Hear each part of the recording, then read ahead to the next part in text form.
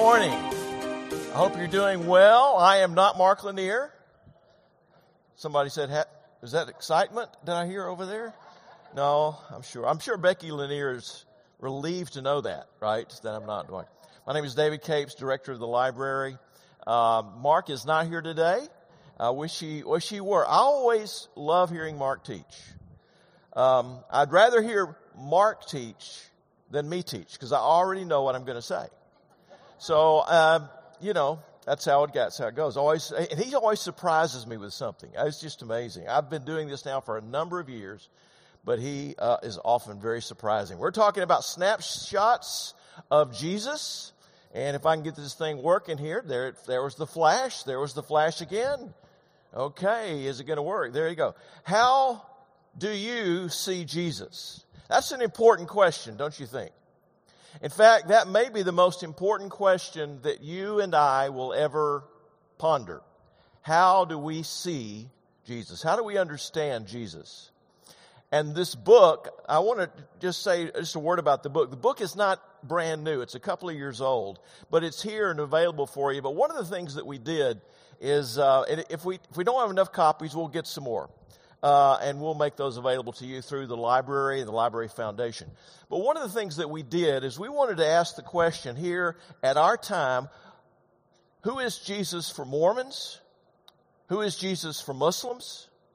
Who is Jesus for America? What about the Gnostic Jesus? What about the cinematic Jesus? The Jesus we see on film. Now, this was before The Chosen, which I hear is amazing. How many of you have seen that? All right. Do you recommend it? How many recommend it? Most of you. That's pretty good. That's pretty good.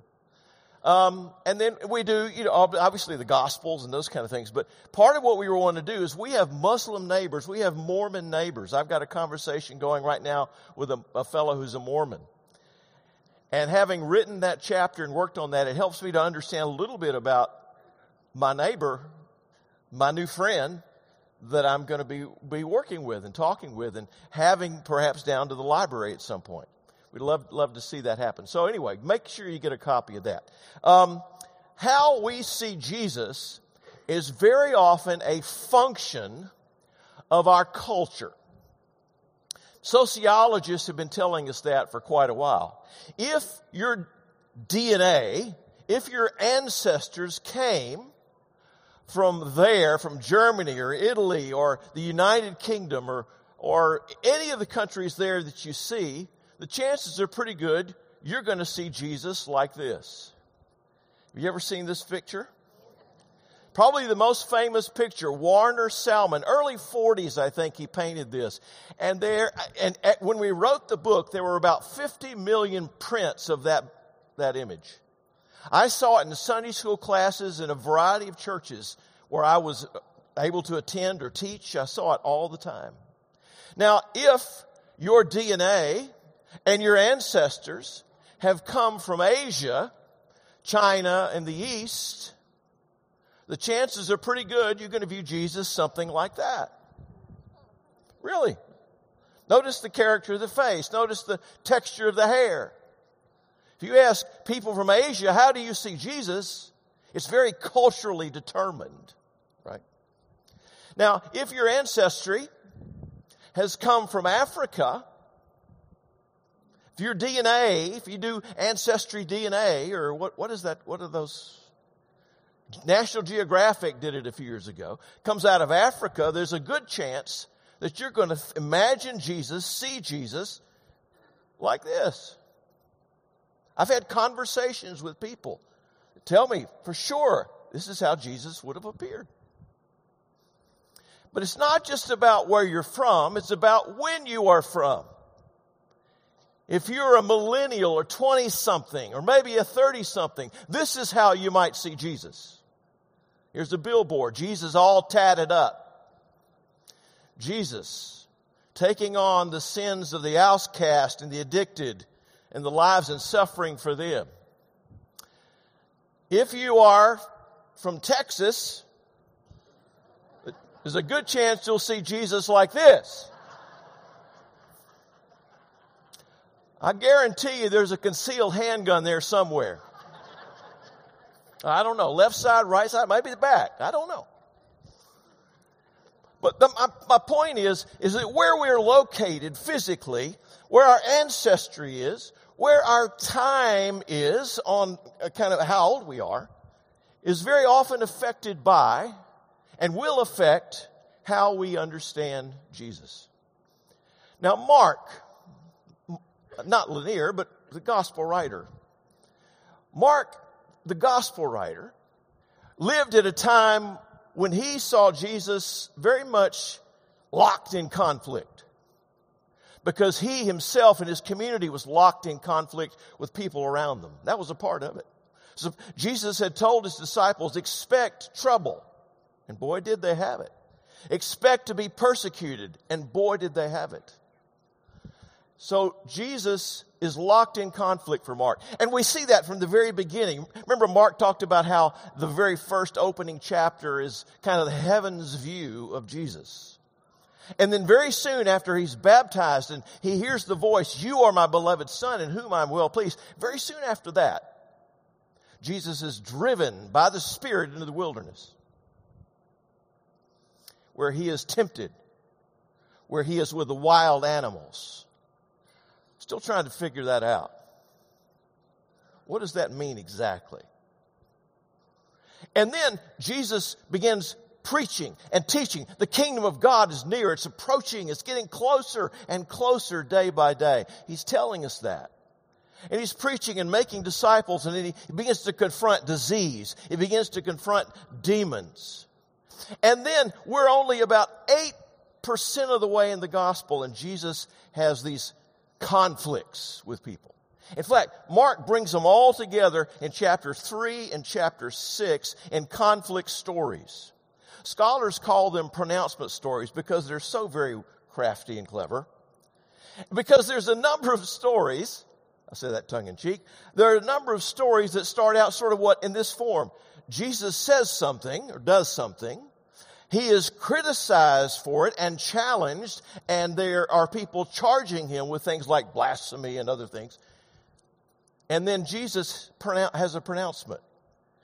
Jesus has, for Mark, the last word, to straighten it all out, to make it all clear who Jesus is and what his mission is all about. Now, we can't look at all 6 of those. I think there are 6. Some scholars say that there are 5. I think there are 6. But Mark sees Jesus locked in conflict. Now, here are the 3 charges that I want us to consider that are leveled against Jesus today. The number 1 is that he is a friend of sinners. We're going to come back to that. The second charge leveled against Jesus is that he is a Sabbath breaker. Observing the Sabbath is about the most Jewish thing that you can do, you know? And the final charge, the most serious charge, is that Jesus is in league with the devil. And we're going to look at all 3 of those. We're going to analyze those, spend a little time with each one of them. But we're going to start first of all with that first one, that he is a friend of sinners. And we're going to ask the question, how like Jesus are we in that matter? So here we go. Here's the text. Jesus went out again beside the sea. You see the Greek on one side, and all the crowd was coming to him, and he was teaching them. And as he passed, he saw Levi, the son of Alphaeus, sitting in the tax booth. And he said to him, "Akaluthemoi, follow me." And the man, Levi, got up, he left the tax booth, and he followed Jesus. Jesus is calling disciples. Some people think this is probably Matthew. Each disciple goes by various names, and everyone had a nickname, it seems. At least that. And here's where the charge is made. Now, the charge is in blue, and I have brought back, because I love it so much, the red letter edition. Is that okay? Red letters are what Jesus is saying. As he reclined at the table in his house. Now, this is kind of interesting. Scholars don't know what to make of this, because already Mark has told us that Jesus has a house in Capernaum. Mark Lanier made the case that it was probably Peter's house. Maybe, but I'm not sure. Still, he has some house. It's not really his. It's probably rented quarters. And as he is reclining at the table, There are tax collectors. There are sinners there reclining with Jesus. And the scribes of the Pharisees, when they saw that he was eating with these folks, sinners, tax collectors, they asked the question to the disciples, not to Jesus, why does he eat with tax collectors and sinners? And when Jesus heard it, and here's the pronouncement, Jesus is there to straighten it all out. Those who are well have no need for a physician, but those who are sick. I did not come to call the righteous. I came to call sinners. That's me. That's who I am. That's my mission. If you think you're right, if you think you're righteous, if you think you're okay, you probably don't need me.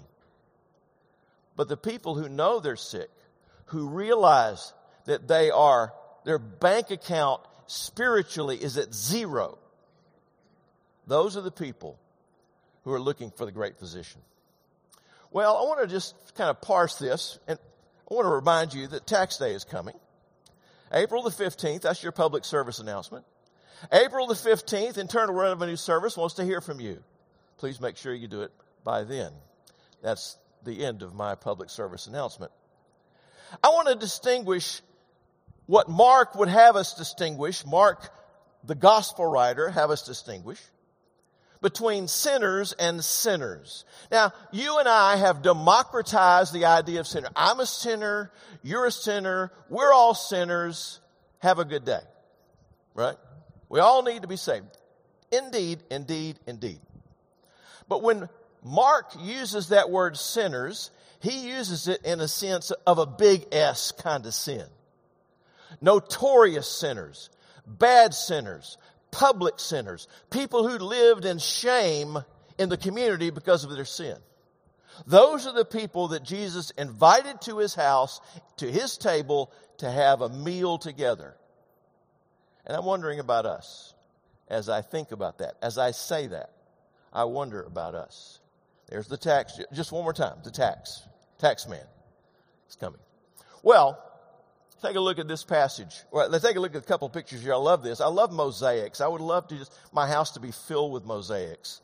There's a mosaic of the ancient world of people feasting together, reclining at the table. And here's a picture today of a modern feast. That looks good. I was looking at that fried chicken earlier, and I got hungry. I love fried chicken. Haven't had it in a long time. But I'm asking it this question. Who is it that comes to your table? When's the last time you had a notorious sinner seated at your table?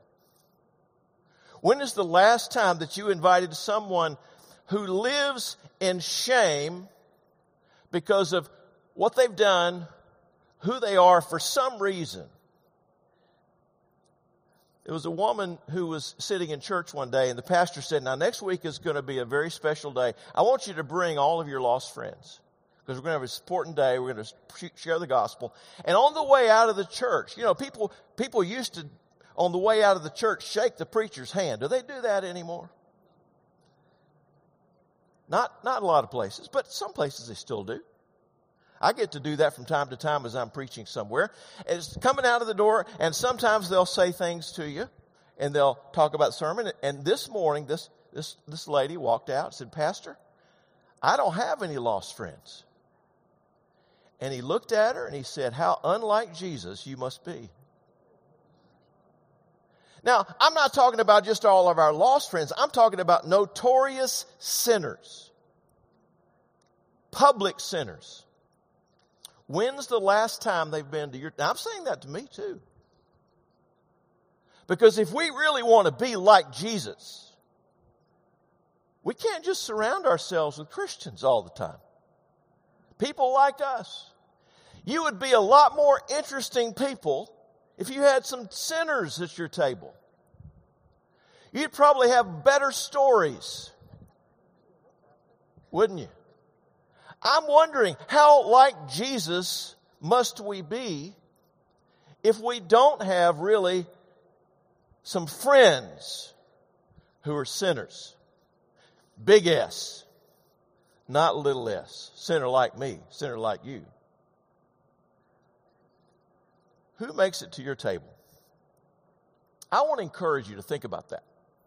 I want to encourage you, this is not the first time or the only time that Jesus is charged with being a friend of sinners. All of Luke chapter 15, we're told. Luke chapter 15 begins, I wish I could show it to you, but I don't know how to use all this stuff. Mark didn't show me. I'm going to push something and it's going to explode or something. But Luke chapter 15 begins with the charge that Jesus is a friend of sinners, and he tells three stories. One's a story of a man with a lost sheep. The 90 and the 9 are safe. The one goes off. And another is a story about a woman with a lost coin. And the other is the most famous, the last, the most famous, the longest. It's the story of the prodigal son. Right? Why are you a friend of sinners?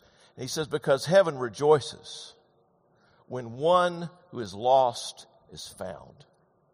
Jesus said, that's why I'm a friend of sinners. And I'm a friend of sinners because if you go back and read the text, he said, those are the people that I came for. Those are my people. Because they live with the shame and the guilt, and they are coming to me. I want to encourage you to have some sinners at your table. Not just at a restaurant table, but at your home table. And the other thing I want to encourage you, and it's hard, when invited, you go to their house. You go to their table. I love Christians. I love being around Christians. I have so much in common with Christians. But I tell you what, I have some great conversations with people who aren't. I can tell you some, but I don't have time. Wish I did. Now, here's something I came across as I was thinking about this. These are the top 20 most criminal names. Is your name up there? Here they go. Jeremy, Johnny, Randy, Terry, Bobby, Billy. I don't see a David up there. Jason, Jerry, a lot of J's. These are, out of 100,000 people, the number of people who have been arrested with those names. 11, Justin, Jose, Brandon, Jesse, Christopher, Roy, Juan, Brian. That's my middle name, spelled like that. Larry and Michael. Larry, you're in trouble. I don't know why. I thought that was interesting. Do you have any friends with those names? Invite them to dinner. You never know what's going to happen to them next.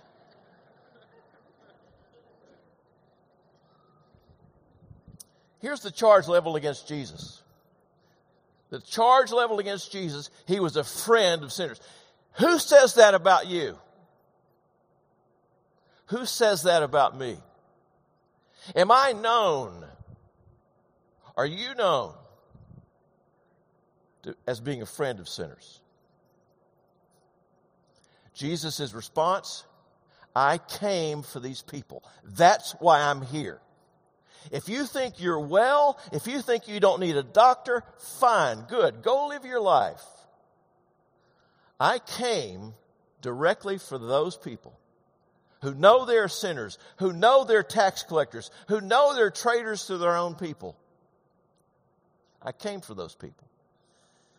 Now, I could begin to ask and say, well, what kind of people today? And we would probably fill the air with all kinds of suggestions. Somebody might say Democrats. Somebody might say Republicans. Somebody would probably say racist. All kinds of people that we could begin to call. Have they been to your home? Have they been to your table? If you want to be like Jesus, you'll be known as a friend of sinners. It's a hard lesson. I'm not there yet. I'm working on it. I am working on that. I want to be known for that. I think I'll be a much more interesting person if I have some friends who are sinners. Now, here's the next one. Here's the next one. Who is Jesus? He's a friend of sinners. Here's the next one. Let's see. I'm trying to get, there we go. Now, on one Sabbath, he was going through the grain fields, and as they made their way, his disciples began to pluck heads of grain. And the Pharisees were saying now to him, look, why are they and you're responsible for what they do, why are they doing what is not lawful on the Sabbath day? Here's Jesus' response. A lot of red here. Jesus said, have you never read what David did when he was in need and he was hungry, and those who are with him, his entourage, his protectors? Come back to that in a minute. How he entered the house of God at the time of Abiathar, the high priest. He ate the bread of the presence. It's not lawful for any to eat, except for the priest. But David also gave it to those who were with him, his fellow soldiers. And he said to them, the Sabbath was made for man, not man for the Sabbath. So the Son of Man is Lord even of the Sabbath.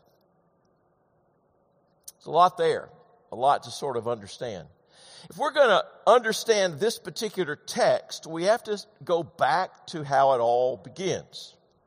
One of the top 10 commandments, commandment number 4, is this.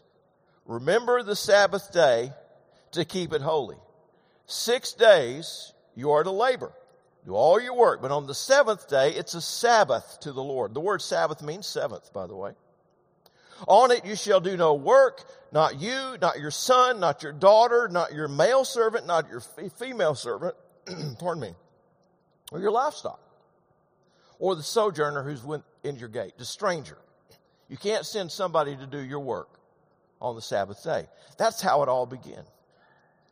Now imagine just for a second that you're a Jew. And imagine that you really do believe that God said this. And you really do believe that it matters. What do? How do you live your life? Remember the Sabbath day. Keep it holy. Do no work on the Sabbath. Well, there are really 2 questions that you have to answer if you're going to do this. The first question is, what day is the Sabbath? So I'm a professor. I like people to talk to me when I talk. So I'd like for you to talk back. What day is the Sabbath day? I heard 2 answers. I heard Sunday, and then I heard Saturday. Let me try that again. What day is the Sabbath day? I heard Saturday more often than I heard Sunday. Now, I want to set aside for a moment the idea that Christians very often call what the early Christians call the Lord's Day the Sabbath. I'll set that aside. That's a whole nother talk. But for a moment, let's stick with the idea that the 7th day of the week is Saturday. You know, calendars used to be sort of on this side Sunday and all the way down, what was the last day of the week? Saturday, right? Now, I've seen more and more business calendars that start the week with what? Monday, and then the 7th day of the week in that way is Saturday. But actually for us, for Christians, the first day of the week, the day of creation, the day of new creation is Sunday for a lot of reasons. So what day is that? So what day is the Sabbath? The Sabbath is Saturday. But there's another question. Now, we're going to come back to that. The second question you have to answer is, what is work? Remember the Sabbath day, right? Do no work on the Sabbath day. So you got to know what work is. I mean, imagine that you really think God said this. Imagine that you really think that it mattered. You got to know this. And so Jews went about thinking and reasoning and wondering and debating this issue. What day is the Sabbath? Now, I want to just propose something for you and just get you to think about it. When does our day begin? What time does our day begin? 12 p.m. 12 a.m. Midnight. Who thought of that? That seems to be a dumb idea. I don't like that. I'm asleep most of the time. I should be. You should be too. So the day begins in the middle of the night. Is that right? Who thought of that? Now, we're not legalists, of course. But take a look at these. 2 infants, twins, born in different years, born in different centuries. One was born at the very end of the 20th century. The other was born 15 minutes later at the beginning of the 21st century. We're not legalists. Or are we? One's a tax deduction. One is not. We're not legalists. Well, I don't know how those things work out. I guess the IRS can be reasonable sometimes. I don't know. Or maybe not. Now, here's the question that Jews had. When does a day begin? When does a day end? If you're going to say it's the 7th day and you're going to take that seriously, think God really meant it, then you've got to ask the question. When does a day begin? Now, they didn't have day beginning at midnight. They followed the Old Testament. The Old Testament says evening and morning is a day. So day begins in the evening. I like that idea. That's usually when I'm going home and hanging out with my wife and having a good meal. Hanging out with my dogs and kids. I like the idea of a day beginning in the evening. Wish we could reclaim that. But what is the evening? When does a day begin? According to Jewish reckoning, what do you think? 6 o'clock, okay? Wrong? I'm sorry, I'm just teasing. It could be 6 o'clock. What else? Sundown. What is sundown? Define it. End of the day. That doesn't help. When is sundown? Can you define it? Can you imagine for a minute that it matters? Okay, here's one way of thinking about it. Let's see if I can get this right. Imagine that line. Can you see that line? It's a blue line, thin blue line. The thin blue line represents the horizon. All right? And so the question is, if you're a Jew and you're really trying to take seriously God saying, remember the Sabbath day, keep it holy, do no work, then you got to think about this. When does it begin? When does it end? All right, here's the sun. And is this sundown when the sun touches the horizon? I see some heads shaking. Is this sundown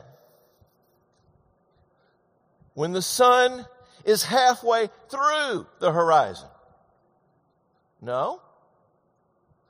Is this sundown when the sun passes all the way through the horizon? Is that sundown? See, it's different every day. It's different everywhere. What if you're in a valley and there's a mountain to the west? Is it when it touches the horizon or when it touches the mountain? Because that matters. You ever been north of the Arctic Circle? No? Some of you have. What if you're a Jew living north of the Arctic Circle? Sun comes up and just goes like this. Right? During the summer? That's what happens. So what do? How do you think about what a day is at that point? I mean, it's a pretty important question. Let me give you one answer. If I can find my glasses here. It was given to us by the people who wrote the Dead Sea Scrolls. Now, this is kind of cool because how many Sunday school classes you get to read from the Dead Sea Scrolls? Here's their answer. This is a document called the Serach HaYahad, which means the rule of the community. It means the order. This is how we're going to order our lives together. And this is what it says. No man shall work on the 6th day from the moment when the sun's orb is distant by its own fullness from the gate of the horizon, wherein it sinks. For it is God who said, observe the Sabbath day to keep it holy. So did you get that? I'm not going to read it again. But let me show you what it looks like. It looks something like this. To make sure that you're not working on the 7th day, you stop working on the 6th day. Makes sense. Imagine you're out in the field and you got a little bit more weeds in the field and you see the sun going down and you start hoeing the row and hoeing the row and hoeing the row and hoeing the row and you look up and the sun's gone. Happens pretty fast, doesn't it? Oh man, I was working on the Sabbath. So this is what they said, the folks who wrote the Dead Sea Scrolls. You stop work when the sun is above the gate of the horizon, the distance of its diameter, basically. That's when you stop working. Just to make sure you're not found to be working on the day of the Sabbath. So that's when you stop above. It was a way of building a fence around the law, they would say. Now, let's see if we can go this. So the Mishnah, let's talk about work. The Mishnah has 39 characteristics or 39 categories of work. We'll look at those in a minute. Dead Sea Scrolls describes a number of actions prohibited. Jesus and his disciples basically violated it two ways. Number one, they were traveling abroad on the Sabbath. Number two, they were harvesting grain. Really? That's how it was understood. Let me show you. Let's see, how can we do this? So the question, what is work? Why is it doing that again? Here we go. Shifting. Okay. Mishnah. Mishnah is a Jewish document from about the time of Jesus, a little bit later. Rabbis debating and making pronouncements about the law, trying to take seriously. And I applaud them for trying to take seriously God's law. And they were in these sort of legal battles back and forth, asking the question, what is work? So the Mishnah has 39 categories. Not going to give you all 39. But a lot of them have to do with just life and transporting an object from inside the house to outside the house. Not permitted on the Sabbath. You can't carry something into the house that was outside the house. You can't move something from one place to another. You can't kindle a fire, cook food, pasture an animal, plow, reap, bake, sow, wash, any of those kind of things. Anything's related to agricultural life pretty much were prohibited on the Sabbath. You always cooked ahead so that you could eat what you already had prepared. And even today in Israel, if you go there, you'll realize that in some places that's what happens. People still follow by that. Now, the people who wrote the Dead Sea Scrolls, they had I want to go back to that same document and read to you what they said was involved there. These are the things that are prohibited. This is work. No man shall speak any vain or idle word on the Sabbath day. That's pretty much everything we say on the Sabbath day. Just don't even talk on the Sabbath day. You shall make no loan to a companion.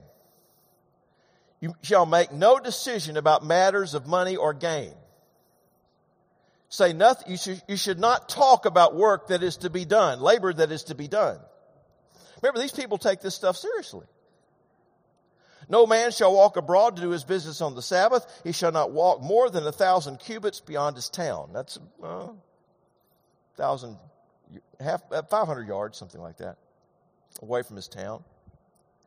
You shall eat only that which has been prepared before. Shall eat on the Sabbath nothing except which has already been prepared. You shall eat nothing that is lying in a field. That's where the disciples of Jesus, right? It was already in the field. You shall drink nothing except that which is already in the camp. So you got to haul your water the day before.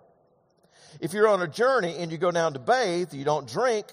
You should only drink where you stand, but not draw water into a vessel. You shall send out no stranger to do his business on the Sabbath day. You shall not wear soiled garments. Garments brought to the store, unless they have been washed with water and rubbed with incense. No man shall willingly mingle with others on the Sabbath day. No man shall walk more than 2,000 cubits after a beast to pasture it. No man shall take anything out of the house or bring anything into the house. Same rules. No man shall carry perfumes on himself whilst going and coming on the Sabbath. He shall neither lift sand nor dust in a dwelling. No man who is minding a child shall carry it while going in and out on the Sabbath day. So only women, in a sense, were allowed to carry children on the Sabbath day. It goes on and on. When Kathy and I moved to Texas back in, first time.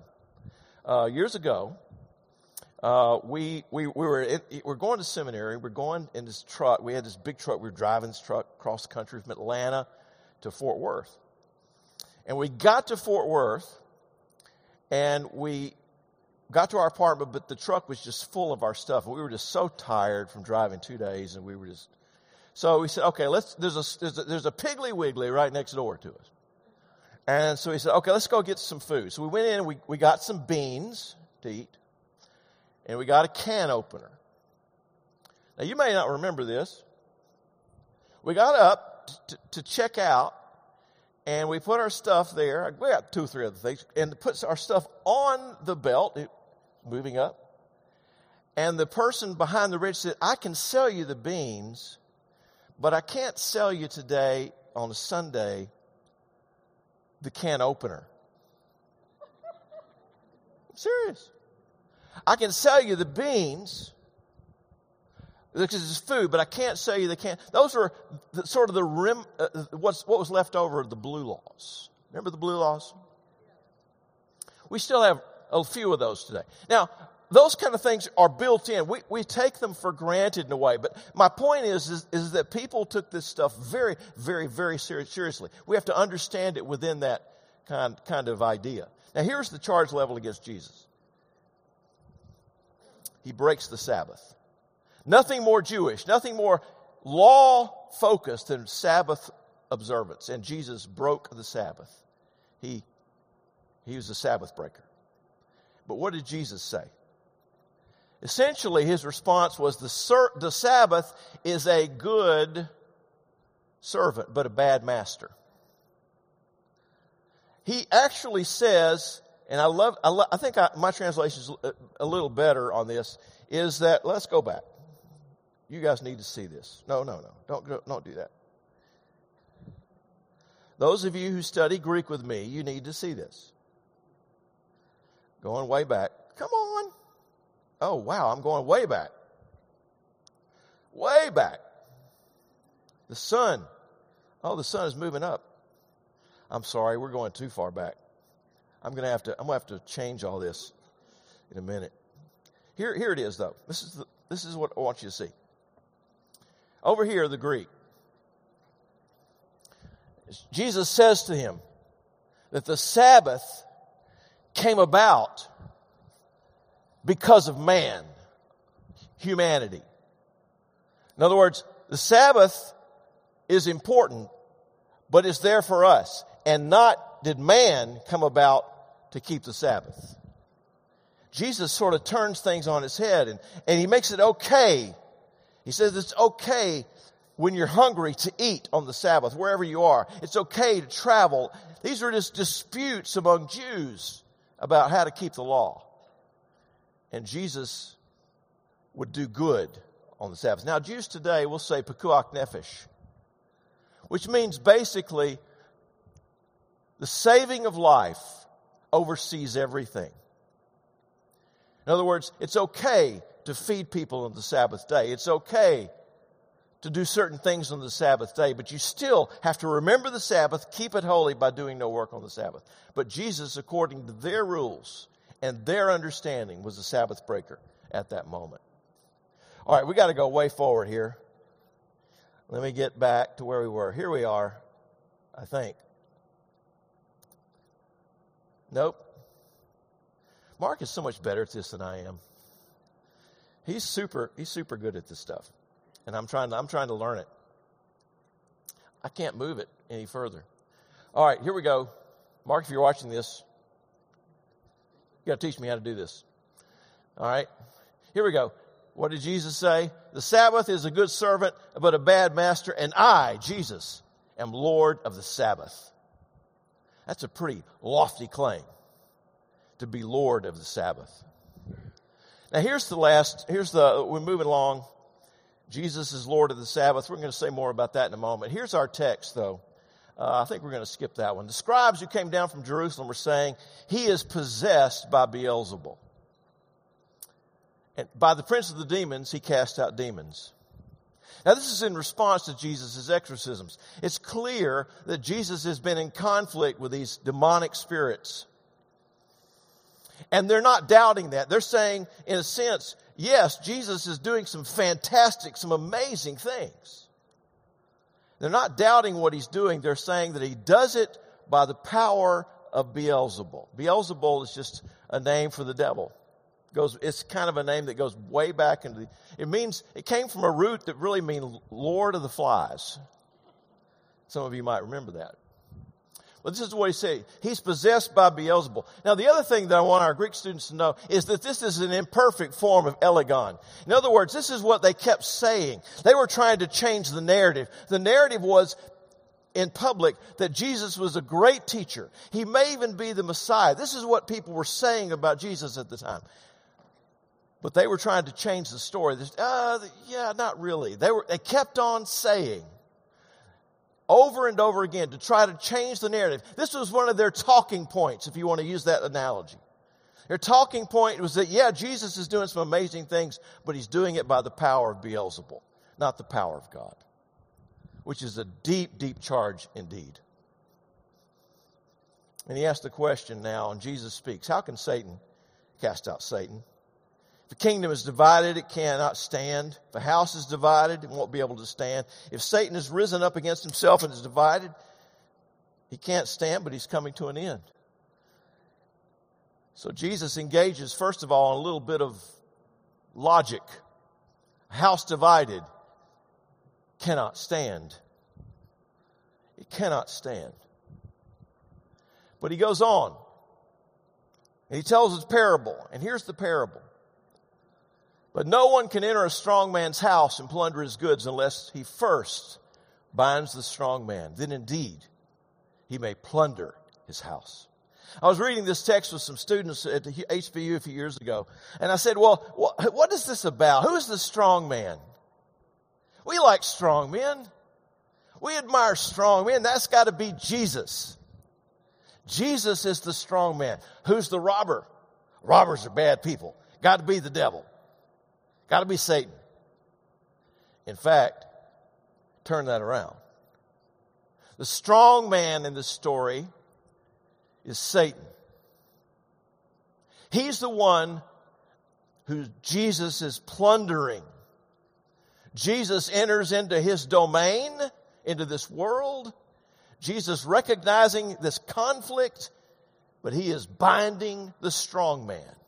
That's what Jesus is up to. One after the other. When Jesus casts out demons, he's binding the strong man. When Jesus heals the sick, he's binding the strong man. When Jesus teaches that the kingdom of God is coming, he's binding the strong man. Jesus is wrapping the strong man up so that he can plunder his world, so he can take it back. Because we had given it over to him. So there's a lot of images there we could hold, but he is binding the strong man. It's important teaching. People have gotten that wrong many, many times because we so admire strong men. I don't think I have time to tell this story. What time is it? I can't see the clock. 10:20. Okay, I have time to tell this. I was on a flight one time with going to Detroit. And on the plane, there stepped a guy who I recognized. It took me a minute to figure out who it was. He sort of filled up the plane as he came down. And I realized it was a fellow named Rulon Gardner. Now, anybody that follows wrestling will understand what I'm talking about. A number of years ago in the Summer Olympics, there was a big Russian who kept beating all of our best wrestlers. And then Rulon Gardner stepped on to the mat. He was a lot shorter than the Russian. But finally, the Russian could not beat Rulon Gardner. And Rulon Gardner won the gold medal that year in wrestling. 1-0 was it. And so our planes, we got off the plane and I just said, you're Rulon Gardner, right? Because I'd seen him before. And we got to talking a little bit, and both of our planes going to the next place were late. So we began talking and chatting, and I asked him about his life, and he had already won the gold medal, but he's a Mormon. He lives in Utah, and he had been out snowmobiling at one time, and he got caught in a snowstorm, and he got frostbite on his feet. Now he can't feel his feet anymore. So he was trying to figure out how to wrestle again. He went back to wrestle. He won a medal the next time, but it wasn't the gold. But it was kind of interesting to be there. This strong man. And he said, we were standing there in the terminal, I think Terminal C in Detroit. And he put down all of his stuff and he said, let me show you something. So I have a new stance. And so he got down like he was wrestling. And I was sitting there, am I going to be okay? Is he coming after me? This huge hulk of a guy we admired. And we do admire. Jesus is telling us, Mark is telling us that this world is not the way it's supposed to be. It's a world that needs to be taken back by the word of the gospel being proclaimed, by healings being done in the name of Christ, by other miracles that are done, but also just the day-to-day living as a friend of sinners, as a person who takes seriously the Scriptures, and as a person who understands that the world is not the way it's supposed to be, but it is becoming that and will become that under God's good hand. Well, one more time, there's our names, just to be reminded. The charge leveled against Jesus, he's in league with the devil. Belongs on his team. Seems to be on our team, but he's on the other team as a traitor. And Jesus' response is, I am plundering his world. I'm taking it back one leper at a time. One demon-possessed man at a time. One dead girl at a time. I'm taking it back. And we are taking it back. We who believe in Jesus, we who are living the gospel, we who are a friend of sinners, we who are matching in our lives. So who is this Jesus? He is one. This is a great, I love this painting. It's a painting by Cezanne. If you want to give me something for Christmas, give me that. I love Impressionist painting. But it's about the house that is plundered. That's what he had in mind as he painted this particular piece. And so Jesus is the robber who's plundering Satan's world. This world is not the way it's supposed to be. You and I are to be living counterculturally to everything. We are the true subversion of culture for the sake of Christ. Well, I think my time is about up. Finally, friend of sinners, Lord of the Sabbath, taking back the world. One person, one miracle, one sermon, one teaching at a time. That's how it happens. It's not our work, it's God's work, but we work with him in that good blessing. That today is our snapshot of Jesus. Let me pray, and it's time to go worship the one true God. Father, thank you for these good folks, for their patience in listening, for the technology that worked when it does work, but also the opportunity to think in Scripture about what it means to be a friend of sinners, what it means that we are to take seriously the Scriptures, even as the Pharisees did, even as the scribes of the Pharisees did. To think about it, to debate it, to analyze it, to come up with something that helps us live our lives more meaningfully and more purposefully in this world. And then to see Jesus as the one who is able, because none of us are, to truly change this world. Speak to us this week. Help us to become who Jesus is, that his life be formed in us, to be his hands and feet and mouth and life here. We pray in Jesus' name. Amen.